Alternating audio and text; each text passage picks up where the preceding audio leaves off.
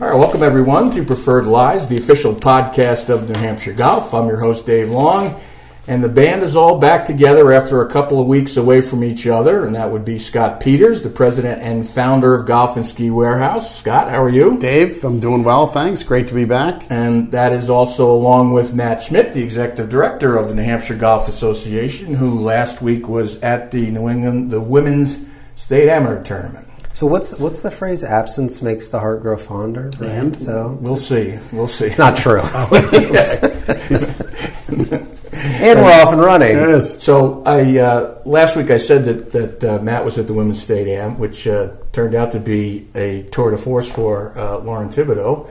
And I said Scott was on assignment, but I didn't quite know where you were, and I just made a guess that you were like playing at St. Andrews or maybe Pebble Beach or something like that. That sounds good. So off working with vendors and getting good deals for Golf and Ski Warehouse. All right. Anyway, this week there's a lot going on. We're going to talk a little bit about the Women's State Amateur Tournament that was played last week at Breakfast Hill.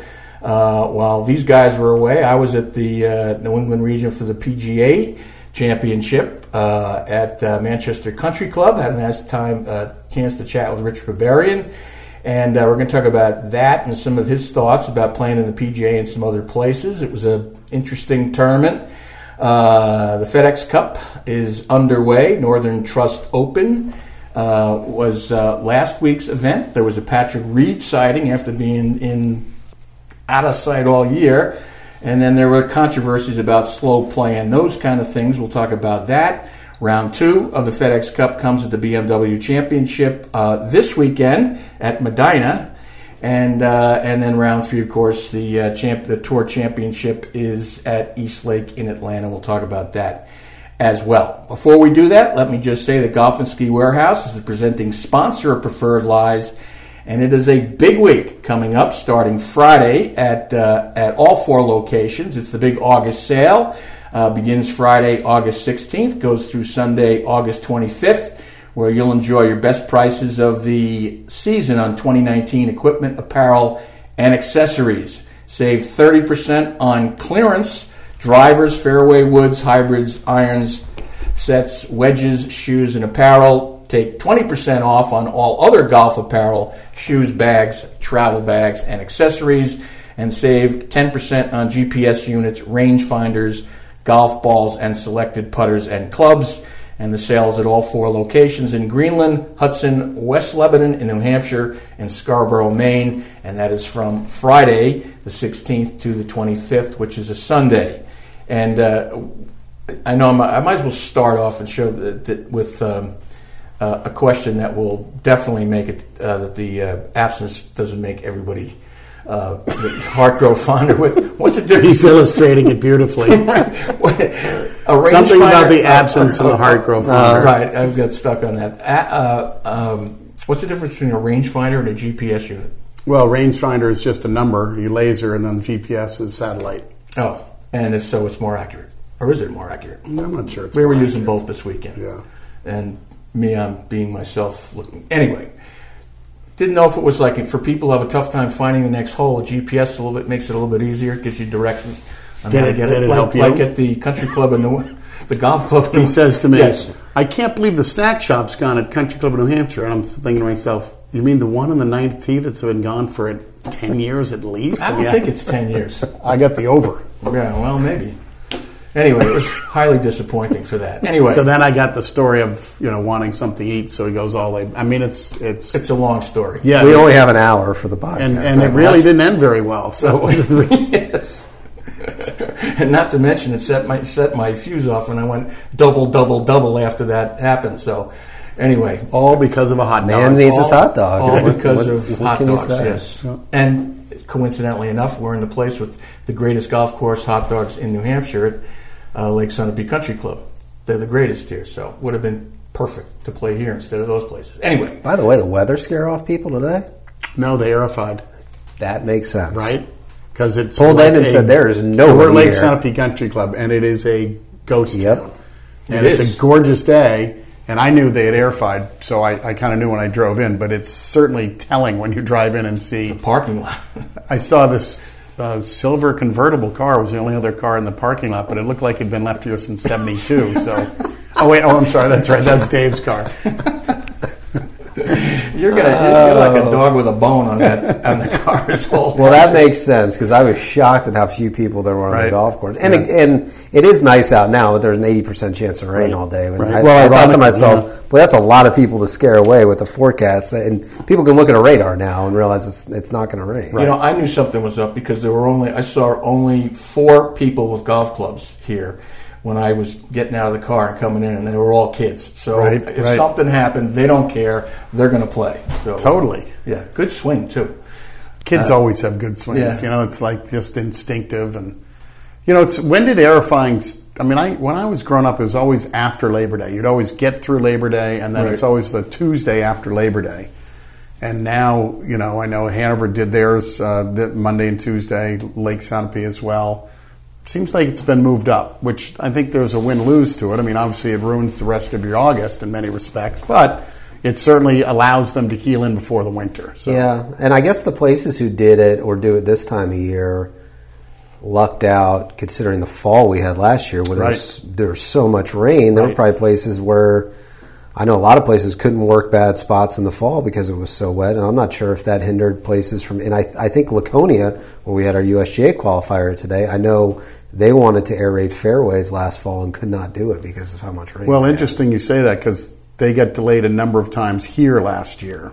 Ended up doing it really late, which kind of, unfortunately, had a negative effect on October. But interestingly enough, they didn't do it in the spring because the holes hadn't healed. They did it so late, So it was kind of interesting. Anyway, it just seems like that schedule's been moved up. I'm guessing for the superintendents at some point it's just that leap of faith of this is when we're going to do it, and hope we have a really good end of August where they can heal, and then generally the weather's better. So how long does it take for them to heal? Because I don't know that I've ever played. Totally weather dependent, and also depends on how deep. But I would say in 2 weeks you can putt reasonably. Yeah.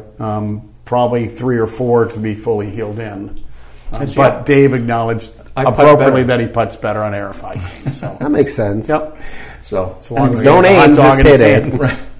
So it's kind of the ricochet factor. Boom, boom, boom. Take the break out and aim right at it. All right. The big story last week locally was the Women's State Amateur Tournament. As I said, Lauren Thibodeau ran away with it, -3. Nice score.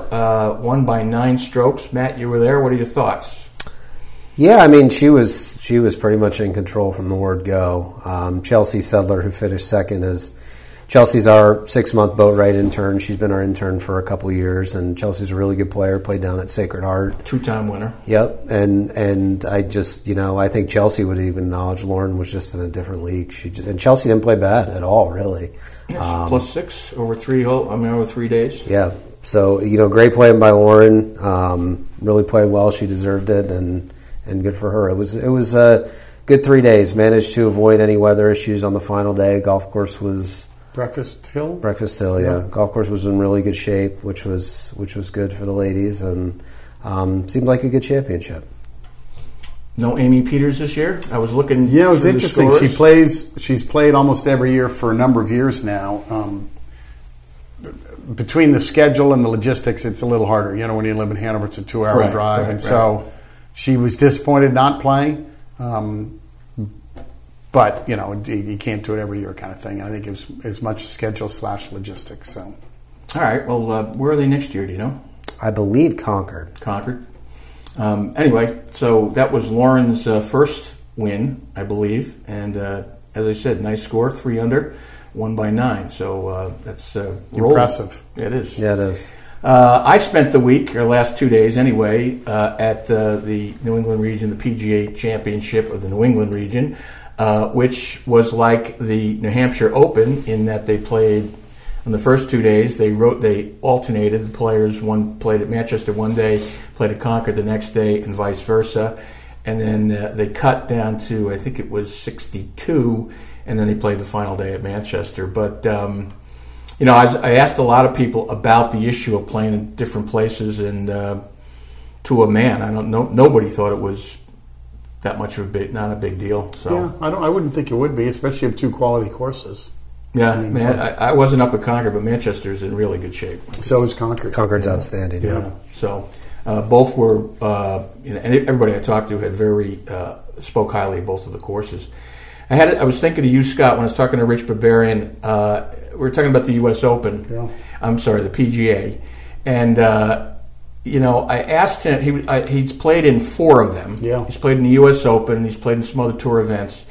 And he was saying that he's got to be, I said, well, I was asking him about our question about what's it like on the first tee, the first time you're doing that. And he said to me the same thing that we've said, that there's no sport like hitting on the first tee in any other sport. Right.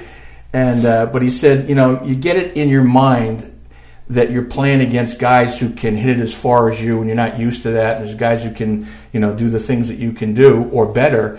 And his as he looks at it, he says he's got to play against the course and be aggressive, which I was thinking of you, rather than playing against the guys he either knows of or how good they are. If you get caught up playing against the golfers, you're putting yourself in a bad place, not only mentally, but ultimately you're not really playing against the golfers. Right. You're playing against the course. And if you can somehow in your mind simplify it to, I'm just playing this course and I'm just playing normal golf, and some people hit it far, some people don't hit it as far, but they just get it around, and you've got to just somehow, reminds me, I think I told the story of Rich Parker, who was very, very good golfer, one of the best players, certainly in New Hampshire, if not in New England. And, he struggled with this big fish, small pond thing when he got out there going for his card. And I think that's a hard thing to do when you're standing at the range and you look down to the left and you look to your right. You've got a lot of great players, and all of a sudden you get caught up in that, other than standing in the first hole and saying, I've hit this fairway a million times, I'm going to hit it again, I'm hit the green a million times. So it's difficult. And you can be overly reverent to people that you know. You can just give them whether, I think golf's even worse than any other sport, but, I know if I used to play in basketball against guys I knew were really good, and in the beginning, when you're younger, you allow them to say, man, that guy's good, I don't know if I could play with him. And then you get past that. Well, you put them on a pedestal and you always diminish your own ability and skills. And in golf, you find you're doing something, you've got the course, as you say, you're playing against the course, not really against the players, maybe on the final day if you're trying to come back. But his thing was that when he plays next year and he plays in other events, he's got to be more aggressive and go after the course rather than play the players. Yeah, put on the blinders. Right? Put on the blinders and play the course. It's interesting that it's taken him, I'm not being critical, I'm just saying that it's taken him, and you just referenced 4 PGAs, a U.S. Open, and all the other events he's played in. He's not a rookie. He's a veteran golfer, and it's taken him that long to sort of, for him, figure it out. Well, how many times do you see in a professional, on the big stage, the guy that we all think shouldn't be there, and how much they don't perform the way they had previously the first 2 rounds, or on Saturday, and then they play on Sunday in one of the last 2 groups and they play lousy because it's you almost feel like those guys have that, oh shucks, I don't really deserve to be here, and it's really hard seemingly for those guys to get over that hump to say, well, if you played that well against the best players, you have nothing to lose mindset. Right. Round and then 3 all of a sudden, you have something to lose. And I'm in the last group of a major on the weekend. You're approaching it mentally completely different. Yep. And that's a recipe for disaster. In fact, I would say, I think at the U.S. Open, I think Ches Reavie kind of fell into that category where he was a guy where we're kind of like, okay, he's in one of the last couple groups. Was he second to last group maybe? Sounds right. But I think he shot even on Sunday and sort of hung in there. Right. And I know you made the comment we never saw him hit a shot, but he sort of fits that mold of a guy, journeyman who's been on tour. If you pay attention, his name's up there on the leaderboard. Well, he's in the second to last group. He's going to shoot 78 in the final round. I mean, we talk about that not only within the tournament, but within a career. A guy who played great to get out on tour all of a sudden feels like he has to do something to get better to be able to stay out there, when the reality was and is his game was good enough. Right? And so somehow you've got to believe that your game is good enough and just play your game. See, I think golf is unique in a way that it can intimidate opponents. In that, I mean, I know when I play with guys who can really hit it long. I was playing at the TPC course in Norton one day with these guys when I was working on a TV show on the Celtics. It was done by what's now NBC Sports Boston, and I was playing with Tommy Heinsohn and two guys who could just hit it a mile. And I was in a streak where I was playing pretty well for how I play.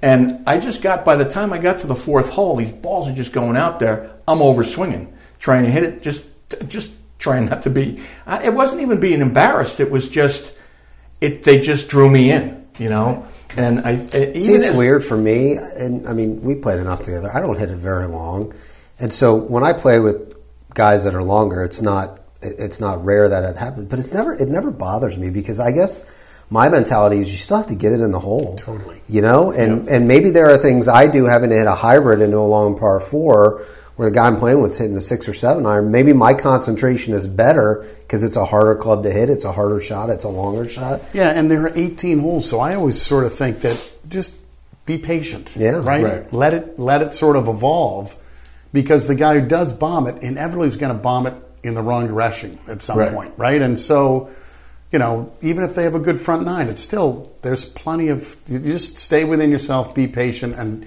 again, you need those blinders. Yeah. Right. Well, you know, but it's interesting that someone rich said the same thing. Yeah, it can drag you in, but that's a smarter way, and you're playing within yourself. But it wasn't even I was trying to outdrive him. It's just that I just kind of got, I don't know, my brain got to the point where I'm swinging a little bit harder. Incredibly common. Yeah. If I play with a higher handicapper versus a scratch golfer, inevitably there's a slightly different mindset to that round of golf. Mm-hmm. Yeah. The other thing that I found interesting was Rich said that he loved Bethpage Black and called it his new favorite course. In fact, I asked him, I said, well, you played at Pebble Beach in the tournament. You played, the courses that you played at PGA. He played Baltusrol at the U.S. Open. And I just said, what's your favorite course? Or can you talk about the different things that make these courses your favorite course? And he came right out of it. I said, I love Bethpage Black. He's talking about how there are no water hazards. And he was saying that you don't need water hazards to have a good golf course. And I was just surprised that he said that. So anyway, so it was. Did you know Kirk Hannafeld when he was here 10 million years ago? He was there. He came in, I think, 5th. New Hampshire Golf Hall of Fame member. Yes, I'm sorry. Kirk but all I'm saying, he was the assistant pro and then pro at Derryfield. But this is like.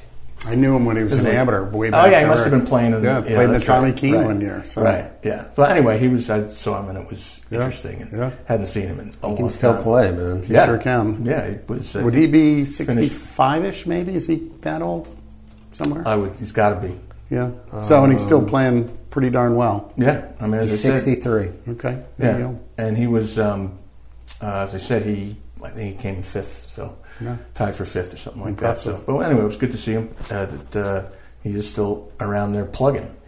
All right, let's go to PGA news in advance of the BMW Championship, which is this week. Slow play was in the news. Oh, it was before, even before. By the way, your boy Eddie Pepperell is on fire on Twitter right now. He backed off, though, after calling him a twit. He then apologized. But Eddie is... he only apologized for the calling him a twit part. Correct. Yeah. Everything else was fair game. Yeah. But, even before the DeChambeau issues came up, there were stories going into this tournament. Rory was on a soapbox. I don't know if it's soapbox, but Brooks. Brooks and Tiger. The three of them in different interviews were talking about Tiger's just frustrated in general over it. We know what Koepka's issues are. So Brooks and Rory's looking for less warnings and more penalties. Well, which we've talked about. Right. Look at Bryce. We now have a face to slow play. We now have a perfect example. How happy is JB Holmes? Right? No kidding. Right? We now when we think of slow play, we have an immediate and direct reference. He's of a pariah now. Over 2 minutes to hit an 8-foot putt. That it never hit the hole. No. It was a terrible putt. 2 minutes. Terrible putt. I mean, I would have been pulling my hair out. And JT and Fleetwood were, basically. How could they not? How could they not? I didn't see it. What did he do? Did he walk back Oh and my forth and back God, and forth, it and was- just stand over it? What didn't? Yeah. Did he The- bring the- out ordered a hot dog kicker- from the 19th. Did he Country break- Club in We'll, Hampshire. we'll show you the Did he video break out after. the protractor? afterwards, Dave. Well, he But got the. So one of my pet peeves is the book, right? Yeah. I mean, the book is absurd to me. The book should be outlawed. You don't need to be standing on a green looking at 8-foot putt, referencing a book that tells you. So that's first, and that's ridiculous. But I mean, there's so many things wrong with it that. The kicker is he goes through all of this, gets over it, and then he calls the caddy back in to come read it again. And it's like, my God. And now I want to use an expletive on the It was podcast. so bad. It's surreal. And then he starts saying, "Well, I walk really fast to get to my my ball," God. and And then he's blaming blaming the other. Well, he brings up Jason Day, who is also notoriously slow. You're not putting yourself in good company by bringing up Jason No Day. question. I mean, you can't. You're right. He is. And look, I think to some extent we have finally kind of hit critical mass with I this think issue. so. I that think this there is sort of, has to be something that is going to change. And I mean, look, I get on Twitter that DeChambeau was getting killed, and people were like, well, people are treating him like he's a serial killer and he's just a professional golfer. But personally, I don't think he did himself any favors with his press conference where he's talking. I'm not somebody who gets overly emotional about it, but play faster. You're playing golf too slow. I can see you there being a time within the round of golf where you have to take 2 minutes for a shot. Now, I say that only when, you're in trouble, the wind's howling, you can't get a yardage. Like, I'll give you a quick example. Jordan Spieth of the British Open, we hit it, on the driving range. Well, and had to climb over a hill to right, get and to they it. had to drop and they had to move stuff, and that it was just so. There are times. So I would not suggest that broad brush 2 minutes for a shot absolutely penalty. So I wouldn't have penalized Jordan Spieth. 8-foot putt. Your partner just putted. He putted out. Justin Thomas is walking off the green. Now Bryson has an 8-footer. I can't think of a rationale or an excuse on any level where what he did was okay. I agree. And the fact that he tried to suggest it is to me as big a problem. Right, because he doesn't think there's a problem. mean, and those guys that are slow never do. We've said that, right? Players who play slow, nobody who plays slow thinks they're slow. He was on Twitter today. Yeah. Promising to finally backing off. Finally, after getting killed position. for like 4 or 5 days in a fever it's pitch. not just him. It's not just him. He's just now the face He of it. became the face of it because of what happened and the fact that clip went viral. But there are plenty of other guys who are just as bad, if not worse. And look, Jack Nicklaus was a notorious slow player. Right. There are many people who are slow players. To me, what took place on that putt was well beyond being a slow player. Right. To me, that's an egregious penalty. The only time I've ever seen anything it probably violates longer, the spirit of the game. Totally agree. Well put.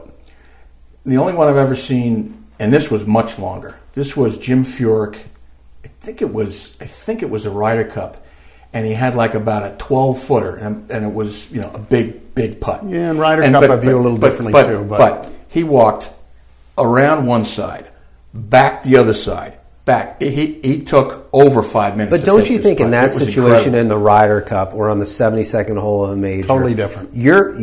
Your playing partners are going to understand Totally agree. the gravity of the Yep, situation and what you're doing and why you're taking so long. That was that Friday? You know what was as troublesome Yes, to me, it was. or as troubling, was when Slugger White, who's the official, said that he doesn't want to penalize players for slow play because it affects them potentially in the pocketbook and their livelihood. And I'm like going, what? I mean, that's your job. Do referees in other sports not Pick a call sport, penalties right? on Pick a on sport. players because it might have they might get cut? So if plus it's they like get saying fined. if he rolled the ball over in the rough, you're not going to call a penalty. I mean, I know it's not the same, but it's still a penalty. Right. Yeah. Right. Rules are rules. So to me, you hit in the water? Oh, well, I don't want you to lose You've got $100,000 3 this kids. week. You've got 3 kids. So And you may or may not keep your car. We'll give you free relief. Right. That's casual. Mulligan. Yeah. I saw another They story. can start selling them on the first tee. But I mean, again, we went off on this a month or two ago when we said, look, the only way to solve the problem is by penalizing them in strokes. Period. Nothing else will change because they make too much money. Fines aren't going to do it. Right. And to your point, it's not only the penalty that Bryson made, but how it affects every other player in the field. It was unfair to his two playing players. Yeah, it gets under your skin. Totally. You know? And so I think to your point, Matt, I hope that you're right, that we have hit critical mass. Well, the PGA Tour said as much, that they're addressing their pace of play policy. So let's see. I agree, because we've heard it all before, right? It's not a new issue. And 5.5 hour rounds. Do something about it. What is the rule? I mean, how long do you have? 40 seconds. 40 seconds. But it's a gray, right? It's not hard. And again, that's to my point where, I wouldn't have penalized Jordan Spieth. I use that as the one example. Right. That's a unique example. So it is a bit of a gray area. And there's also, you take into consideration where they are in position. Right. If all three of us are playing and we're all taking a minute to hit our shots, and yet we're waiting on the group in front of us, we're not going to get penalized because Nor should you. Right. We're waiting to play golf. But it does suggest that somebody is somewhere. Right. Because I think that group only ended up finishing a minute. Their pace was only a minute over the group in front of them, which people brought that up like, oh, well, maybe Bryce. No, other people were playing slow too. That's the problem. If the first round, you know this, but allow me to say it. If the first round, first two guys off the tee, first tee, playing 4.5 hours, hypothetically, that will be the fastest round of the day. Yeah, you're not making time up. Don't make time up. So every group after that is then 4:35, then probably 4:04. And before you know it, you're at the 5.5 hour mark. Yep. So, I think like any change, once you make the change and penalize people, it'll be painful for a period of time. I mean, I hate to digress and use my favorite sport, hockey, in some respects, but they went through the change of all the holding and clutching and grabbing. And for the first half of the year when they started calling it penalties, the game was lousy because there were penalties constantly. But you know what happened? Halfway through the season, everybody got it. The game was changed for the better. And from that point forward, the game has been better. Yeah, and I think once you get used to something like that, I mean, you're right. You're going to have some people there'll be have growing a problem. pains. Yeah, sure. But I mean, NFL has made changes also along the way. How you can hit the quarterback. There were a lot of complaints about that. And now it's somewhat the norm. The governing bodies have to stop being so afraid of penalizing somebody who has name recognition. Right. If you're the USGA, quit penalizing a random amateur. Well, we talked about this.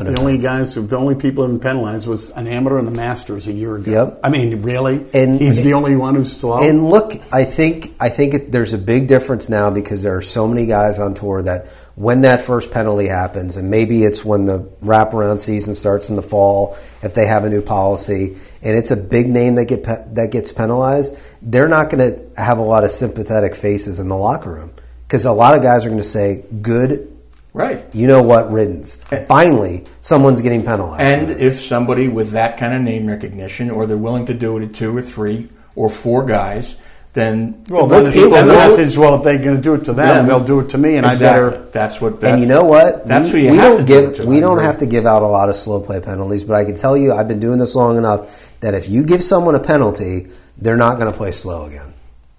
They're going to make sure, and they're going to say, if they're in a slow group again, they're going to say, I want someone to time me because I'm taking 20 seconds to hit my shot, and it's somebody else in my group. Yep. It's not me. If they don't play well after the penalty, you're going to hear some grumbling from them in the beginning, but you're right. I like Brandel Chambly only because he does his homework and has opinions. I don't agree with all of them, but I was surprised and did not agree with his, golf's a slow game. Golf is not a game of hurry, and I was kind of disappointed to hear him say that. I'm not suggesting golf's a game of hurry, but golf should be a game of slow. Yeah, I agree. All right, so have we put that to rest, or we'll be back on it next week? I'll tell you what. The only way is it would change. It needs to change, and so until there's change... Boy, that Abraham Ancer can play, can't he? Right? Kid's got game, man. Yeah, I've got first Mexican to make the President's Cup. Boy, he was impressive last weekend. He made it, actually. We're going to talk about him in a bit. But I just said first. I thought you said he's going to make it. Oh, sorry.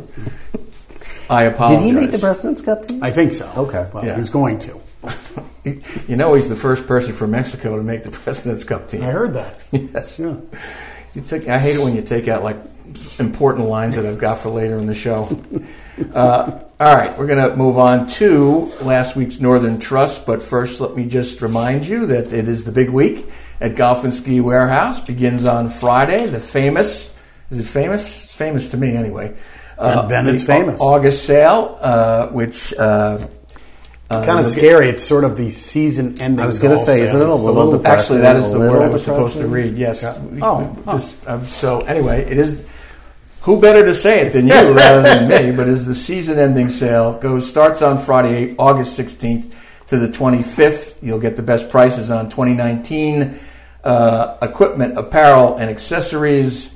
And some really nice saving, 30 to 50% on clearance drivers, fairway woods, hybrids, iron sets, wedges, shoes, and apparel. That hybrid that Dave has continued to talk about for years that he still hasn't gotten. Maybe it's time. It could be. This is. This would be. I always buy sounds like the price is going to be right. Well, I buy. That's nope. right. Nope. Everybody gets a discount except Dave. No, your price is free. I'm sure that's the right price. Matt got it. Yes, no, I got it too. But it's what I do is I always buy things at the end of the year because then you've been playing all year and your swing is more grooved, and now you are. I feel I'm into whatever game I have, so then I'll have a better sense that it works. Great, it fits. Good. So anyway, we derailed the read right there, didn't we? You did. I mean, that wasn't Dave's fault. That was our it's fault. totally ours. Yeah. But I'm going to go back to take 20% off all golf apparel outside of the clearance: shoes, bags, travel bags, and accessories. 10% off on GPS units, rangefinders. We know what the difference of those are: golf balls and selected putters and clubs. Sales in all 4 locations at Greenland, Hudson, West Lebanon in New Hampshire, and in Scarborough, Maine. That is starting Friday to the 25th of August, which is a Sunday, a 10-day sale. So swing over to Golf and Ski Warehouse. All right. 4 left. All right. FedEx Cup this week. Your thoughts? Boy, you know what one of my first thoughts is? I almost found the Corn Ferry more appealing to me than the. You know why? Because it's more real life stuff. It is. I agree. The playoffs this one week was a bunch of already proven successful, kept their card guys, and they're just going from 125 to 70. That's all well and good. It doesn't really ultimately decide who's going to win the FedEx playoffs. The Corn Ferry playoffs, which I'm still struggling with that name, but anyway, formerly web.com, you're talking about people's livelihoods. And to keep your card or to get your PJ card is, for some of these people, life-changing. Yeah. And in many ways, it was far more captivating, riveting to watch that this week. I think it'll change as we go forward in the sense of, obviously you're narrowing down to the 70 and then the 30 in the PJ Tour, but there's some great stories on the Corn Ferry. Now they got the 3 playoffs, and there are some, like I saw the list of names of guys who lost their card on the PGA Tour who are now going to the Corn Ferry playoffs. There are some really good players who now are struggling to find their card. And so I just think, while the FedEx playoffs are great and all, there's still some great stories, captivating stories on the Corn Ferry playoffs. Well, I mean, I agree. I've said it a couple times that I actually like watching these the Corn Ferry events come down to the wire here because it has the feel of a major championship when a 3-foot putt means everything to a guy. Well, we miss Q School, right? We miss Q School, and this is a form of Q School. Yeah, now. And it's real stuff and real emotion and guys breaking down both good and bad. That was the Scott Harrington story, who had to give up golf last year because his wife had Hodgkin's lymphoma, I think it was, or something like that. And she had to fight it. He gave up golf for a year. She gets better. He goes back and earns his card at the cost, if you will, of another guy who double bogeyed the 72nd hole. So he ends up getting his card because of that. I mean, And how can you not root for a guy like that in a situation like that? See, I think for me, there's 2 things now. At one point in life, I could watch anything and be interested in it, no matter what the sport was, no matter what the game was. What's that? ESPN Ocho? Well, okay. Well, but basically, but now I'm talking about the major leagues in football or golf. I'm with you. Yeah. But now it's more like I got to either have a rooting interest or the competition level has got to be intense. Sure. And I just wrote something for my column. It was about something about baseballs in a death spiral. It's been in Boston Globe a couple of weeks, and something that they sold 70 million tickets last year. So I think they're a ways from being in a death spiral.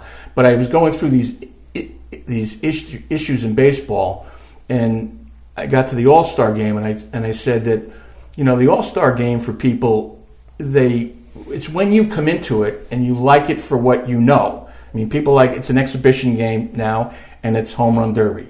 And the people who started following baseball in the last 10, 15 years love that. Me, I hate All-Star games because when I started watching the All-Star game, it was intensely competitive, for a variety of different reasons. And I think Ray Fosse. That's the example I used. Right. I mean, Pete Rose didn't want to win that game. Right. But that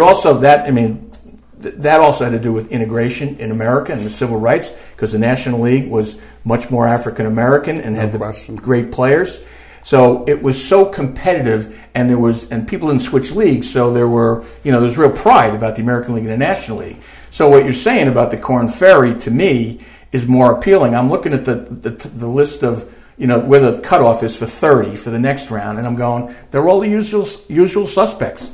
I mean, Tiger. Well, he's got to play, but he pulled out if he was going to play, but he's like at 48 now. But, there's a lot of guys who didn't even play last week and make points, and they can continue. So how important can the playoff be? Well, and you also have a system where Reed wins, goes from 50 to 2. Right. That's his only win, and he has 3 top 10s. Rory has 2 wins and 10 top 10s, and he's behind Patrick Reed. Right. You win a major, and you get 600, but you win one of the 3 last tournaments, and you get 2,000 points.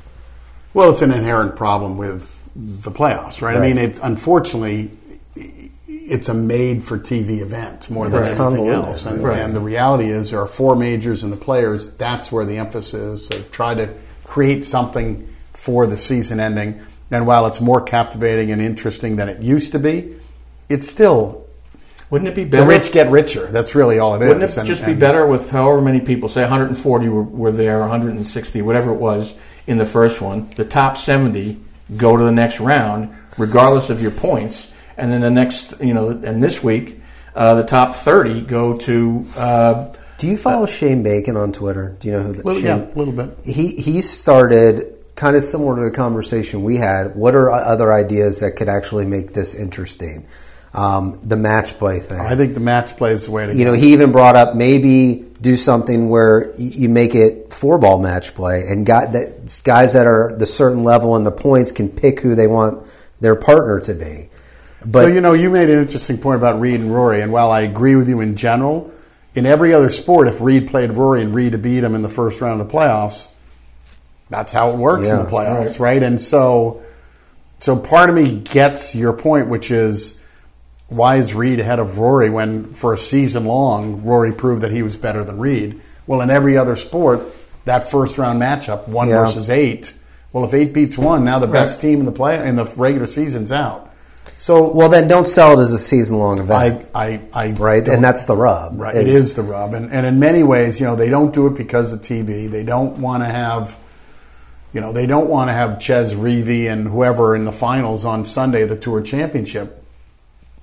But, I don't know. I don't know what the right answer is, because ultimately I think it's, again, a made-for-TV sort of event, when the reality is that the big events are already over.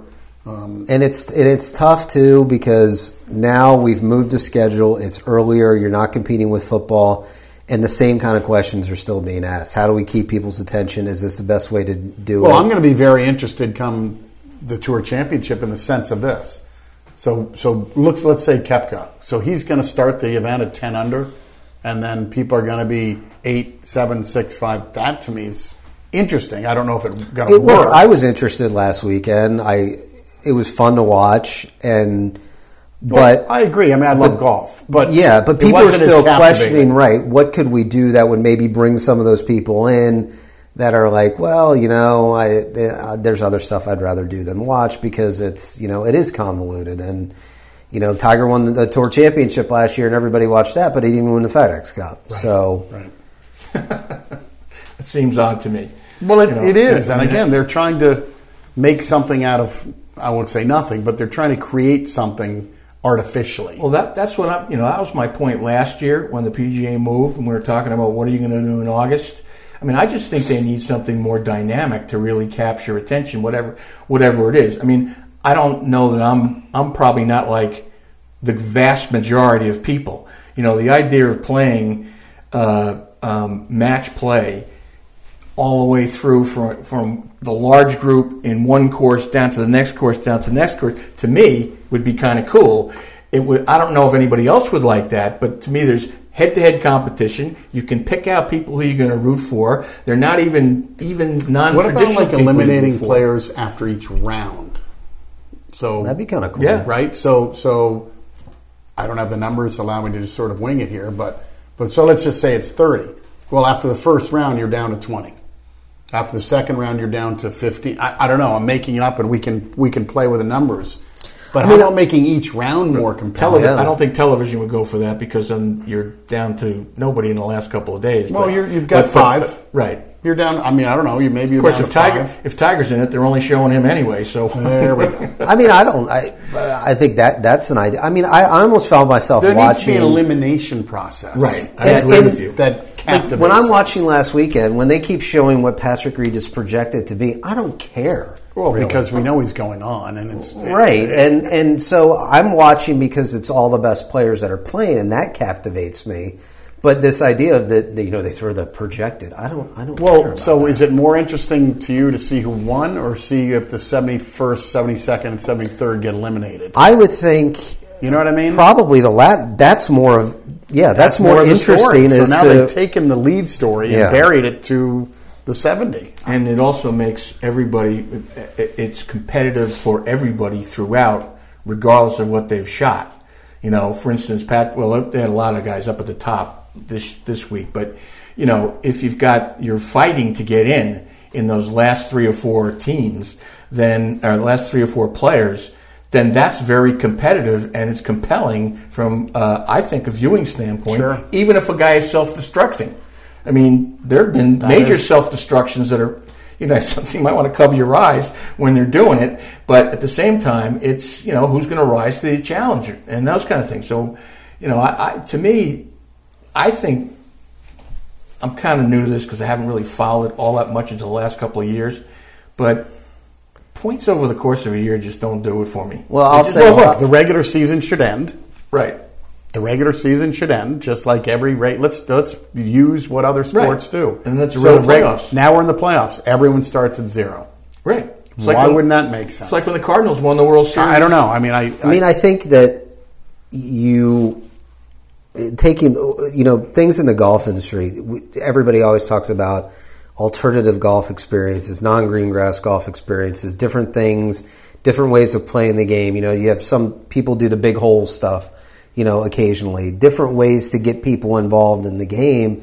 And I think we live in an era now where what was okay 10, 20, 30 years ago would just go out and play and people are going to watch. I think it's with social media and,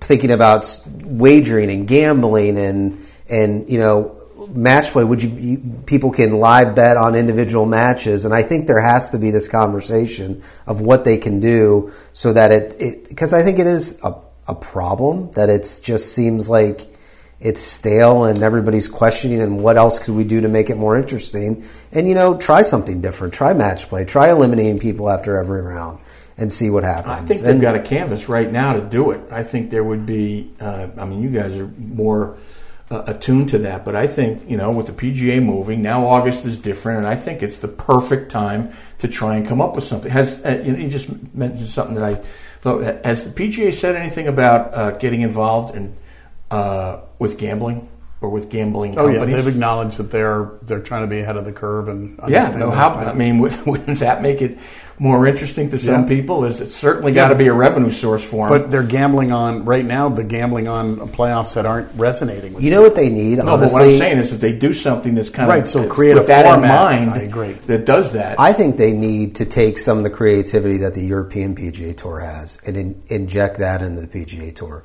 You see some of the things that they do on social media. I know they've done stuff at events where they have guys teeing off on par threes, and it's basically like a closest to the pin kind of thing. I think that you gotta be careful about the gimmicky nature of it. Right, I agree with that, but think out of the box. Right, I think you do have to think out of the box a little bit. I mean, I just think I like the idea of regular season ending. Now the playoffs, we start from scratch and we start eliminating people like other sports. Somehow we do. How we do that, I haven't figured out. But to me, it could be somebody who gets hot at the right time. It's like I started to say.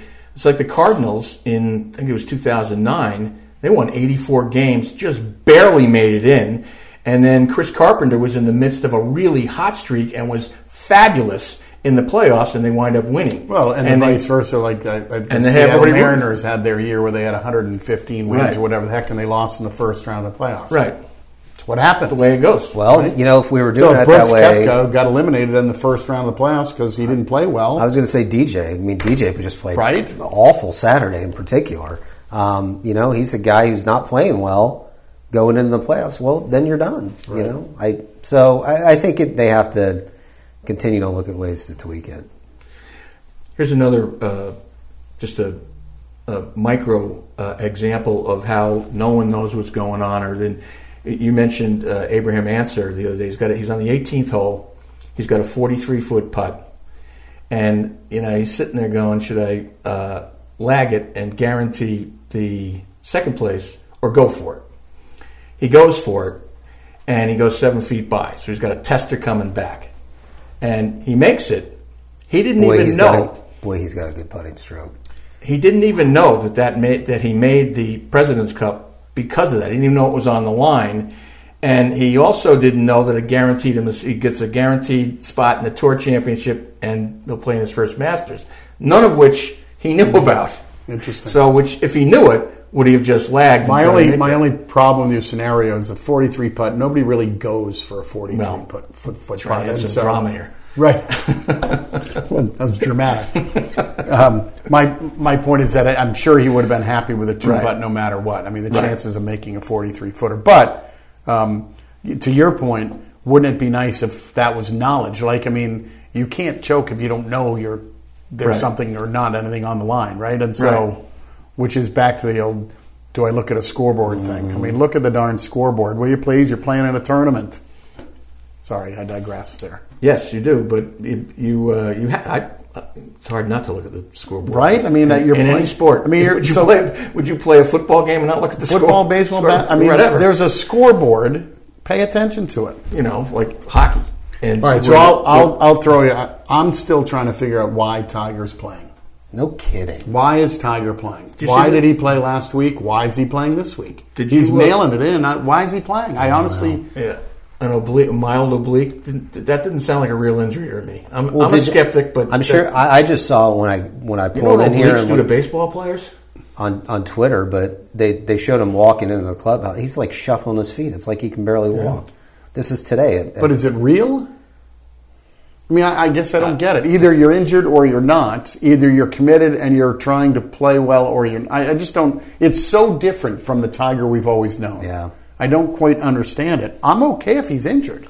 Yeah, right. I think everybody is, But I mean, is he trying to prove that there's a new normal? Is he trying to suggest that his victory at Augusta was that much better now because I'm very confused as to why he's playing, because it just seems like he has no chance of competing. If you look at he has no chance. His results taking Augusta out, it's been terrible, and he's still top 10 in the world. Yeah.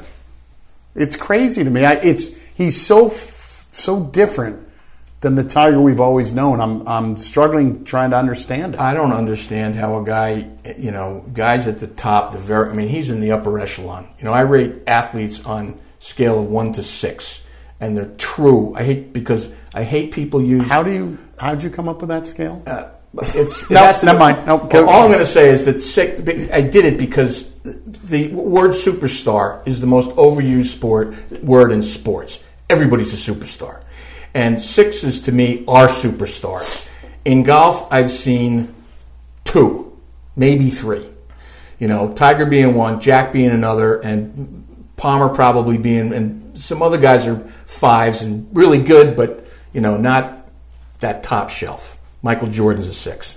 And I've never seen a guy who was a 6 that good, so superior to everybody else, be able to sit there and be as bad as, or as mediocre. See, I don't view it as being bad. Bad isn't the word. Bad isn't the word. Unable to compete. I don't understand his mindset. That what are you trying to prove at this point? I don't get it. So either you are physically okay and you can compete, or you aren't physically okay and you can't. But he seems to be not physically okay and not mentally okay. Right. That's what I'm struggling with. That he seems like he is mentally not prepared to compete. And if that's the case, why are you competing? Yeah. That's what I'm baffled by it. But as they, his. What do you think it is?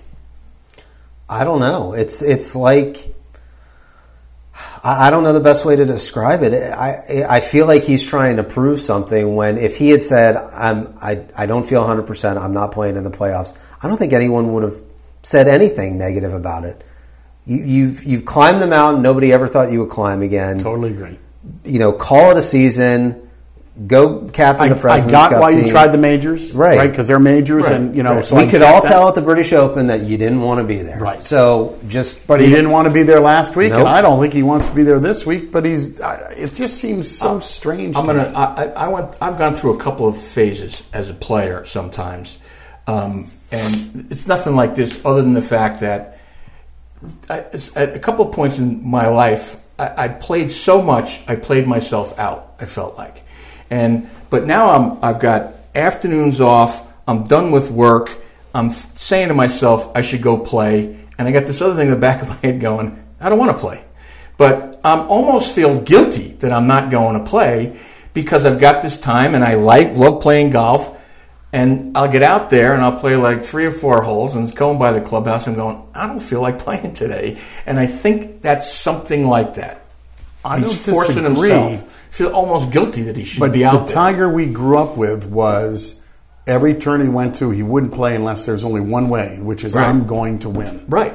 Do you think on any level he believes he can win right now? No. So what are we doing? Did you see John Feinstein wrote a column or an article this week in Golf Digest saying to Tiger and basically saying, take the rest of the year off and just get away. Do you think the President's Cup has anything to do with it, that he's captain? Maybe. I don't know. I don't know why. Well, only because he maybe still wants to play in that and needs to play in these to feel like he can justifiably pick himself. I don't know. Anyway, I mean, I'm very if anything, I'd say he's doing. I think seeing. He's doing more harm to himself because the rest of the guys have to know he's not into this at all. What's he doing? Right. And then if he says, well, I managed to fight through and now I want to play in the President's Cup, I think he might get some cockeyed looks from some of the guys. I agree with that, too. I just think he's forcing himself, and at the same time, he doesn't want to be there. I mean, look, last year he was played so good at the end of the year, and there was all this excitement, and then he finally won. And I mean, if you're trying to recapture that, you're not going to. Well, it's so funny. We one of our last shows, we talked about how he clearly. The mountain he climbed and overcame for the Masters was clearly a bigger hurdle than we ever thought he thought it was, right? And so he climbed it. But I don't sense that he has any desire to climb anything else this year. Mm-hmm. So why are we climbing? Yeah. I don't know. I don't know. It's very strange is all I guess, and I'm confused by it, and I would expect him to miss the cut. If he plays 2 rounds. Right. He may not even play 2 rounds. Have you seen any of these fireside with Phil chats on video? Yeah. Phil is getting pretty good at it. I saw one today. He's a weird dude, man. He really one with the Tiger they need to light They need to light the set a little bit better. But other than that, when he's got Tiger, he's telling a story about Tony Romo. Is it the one that you saw when he got into Tiger's skin, and he's got a picture of Tiger in the computer next to him. It's pretty good. Talking to him. Yeah, and he's like moving. I like this picture better. You're smiling. It's pretty good, I think. Too funny. All right, this week, what do you expect? FedEx Cup BMW Championship at Medina. What was it last year? It wasn't there. So it's at a better golf course. Right. I don't know if Liberty National is a good or bad course. I just don't know. I mean, it's beautiful setting and all that. But a significant event should be at a significant course, and to me, Medina fits that. and so I'm going to enjoy it mostly because it's at a iconic venue. So it'll be interesting, but it's still 70-30. There's still going to be essentially the same key players who are going to end up at Atlanta. So again, okay. Okay. I don't know. I'll be entertained and I'll watch. But they're not playing for enough. There's not enough to lose in order to make it captivating. Ultimately, to some extent, you can almost feel like they feel like they're just kind of playing out the string, right? It's going to be nice to get a break after this and to go home and just be able to relax and go play casually and not have to worry about this, because it is this. I mean, does Brooks Koepka or Rory McIlroy need any more money? No, they don't. They have more money than they'll ever know what to do with. And I get you have that competitive drive and fire, and you want to go. It's almost like tri-statey, right? You have that competitiveness, and you want to go out. But at the end of the day, it's about a couple more weeks with the guys on tour, and then it's back home to take some time off. Season ending, and it just feels like that to me. I don't disagree. And so, it takes something away from it, I guess. Again, I will be as interested in the Korn Ferry. They're playing, I think, in Columbus, Ohio. I'll be as interested in that because, again, people are playing for their playing privileges and their livelihood. At Medina, the rich are just getting richer. Yeah. And, there's some guys with some things on the line that might not get there. Jordan Spieth, I think, is at 44. Jason Day good last 50. week. He's getting there. Yep. He's getting there. He's still fighting it. You can still see he's fighting it, but you can also see he's close. Yep. See, I'm more interested in those guys who've got to fight to get into that top 30 than the guys who are probably there and are going to be there as long as they're okay. And I agree with you. I guess my only point would be, so let's just say hypothetically Jordan Spieth ends up 34th. Okay, he didn't get the top 30. What does that mean? Not a lot. He'll have everything. Right. It's not going to wreck my weekend if it happens. And it's not going to wreck his either. Right. You know what I mean? Right. And even if he gets in, does that somehow make this a good year for him? No. Right. It was a pretty indifferent year. If that's probably a little kind to call it that for him. Right. And as you just said earlier in the program, Matt, you can win this event at Eastlake and not win the FedEx Cup. I don't think you can anymore. I think that's correct. I think this year they've changed that. All right. Well, that makes it a little bit better. It does. It does. It's a little bit, again, artificial how they've done it, and I'll be curious to see how it plays out because they're literally handicapping the field to start the tournament. So whoever's number one will be at, I think they said 10 under. Yeah. And then whoever's second will be 9 under or something to that effect. Depends on points. So they have addressed that. I'm not sure if they've addressed it well, and we'll find that out, but at least that has been addressed. All right.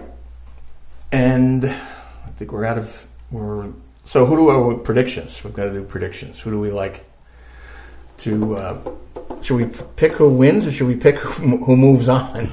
No, we'll pick the winner. All right. Go ahead, Matt. I'll take Rosie. Rosie. I'm going to go Jon Rahm. As much as I don't want to. I'll keep the European team going, and I'll take Rory. Rahm's good memories at Medina for him. Right? Yep. Rahm's last 6 starts, T3 7th, T11th first, T2, T3.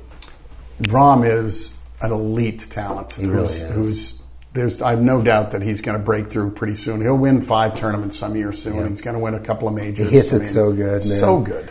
He really and does. He's actually a good putter. He's just really good. I think he's maybe the best player that nobody really talks about right now. He's always there. It always. Seems like always there. And he's still 23, 20. He's young. He's big too. He is a big boy. And rips it. He hits a hard fade. And he does. And the only thing is about Medina, and one of the reasons I took Rory, so that it's a right to left tee-ball course. So he's 24, by the way. Is that what he is? Yeah. And Rahm hits fades, so that may be a little challenging for him. But you know what? He hits it so straight most of the time. He does. He does. He can play. And what's the most famous shot ever at Medina? Sadly, it's Sergio. They've cut down that tree. Which is amazing that we still think of the most famous shot to someone who didn't win, but right. It was. They've cut down that tree. Just imagine if he had just hit it and stood there, it wouldn't be that famous, right? Yeah, the scissor kick was got him over the hump. Serious leap off the ground on that one. That was although I could argue, I knew that was going to be your one, but I would have said that when Hale Irwin made his 60-footer on the 72nd hole to get in the playoff was, and then the high five all the way around. Right? Third. That's his third. Third. I was at his first when he won. And I knew Mike. I got to know Mike Donald a little bit, and that was who he beat in the playoff, and that was somewhat crushing. But 60-foot putt, right? For birdie over a ridge. Then he high-fived everyone to get into a playoff, right? From a former football player at Colorado, right? Had to throw that in Buffalo. There. Yes, defensive back. Good friends with Harmon Killebrew, too. We almost did it. Almost. Kate cut that out. All right. That'll do it for this week. And so we will step aside. Thank everybody for listening. Before I close, let me say that it is a big week at Golf and Ski Warehouse. It is the big annual August sale, clearance sale. Begins Friday the 16th. And goes for 10 days to Sunday the 25th. Oh, that looks like 9 days when you do the math on it, but 10 days. It's 10. It always definitely goes. Oh, boy. It's 10. Scott, it is 10. But it looks like 9. When you look at it right off the bat, it looks like 9. You mean 25 minus 16 is 9? Is that what you... It's like like, 0 in a decade, 0 to 9 seems like it's 9, but it's 10. It's like that. It's a math thing. Anyway. You totally derailed me again on the read, so I'm going to start again. In the big annual August sale at Golf and Ski Warehouse. It begins Friday for 10 days, August 16th to the 25th, Sunday, where you'll enjoy the best prices of the 2019 season on equipment, apparel, and accessories. And that includes saving between 30 and 50% on clearance drivers, fairway woods, hybrids, iron sets, wedges, shoes, and apparel. Take 20% off all golf apparel, shoes, bags, travel bags, and accessories, and save 10% on GPS units, rangefinders, golf balls, and selected putters and clubs. And that sale is in all 4 locations: Greenland, Hudson, West Lebanon, New Hampshire, and Scarborough, Maine. Fellas, good show. Good Enjoyed it, Dave. Thanks. Oh, yeah. And happy birthday to my daughter. She turns 11 on Thursday. Very nice. Yeah. Nice. All right. It's not. It's going. She's it's going 9. too It's fast. not a decade. It's too fast. Yeah, you got to savor it, because at the end, when they get there too, before you know it, you're going to have blonde hair like I do. Oh boy, it's getting there. But when they get to 18, and you kind of realize halfway through that senior year that they're not going to be here next year, this is over, and it's so savor it, my friends. It is great. All right, thanks to everybody. Cheers For joining us. We'll see you next guys. week on This is Preferred Lives. I'm Dave Long. Have a great week, everybody.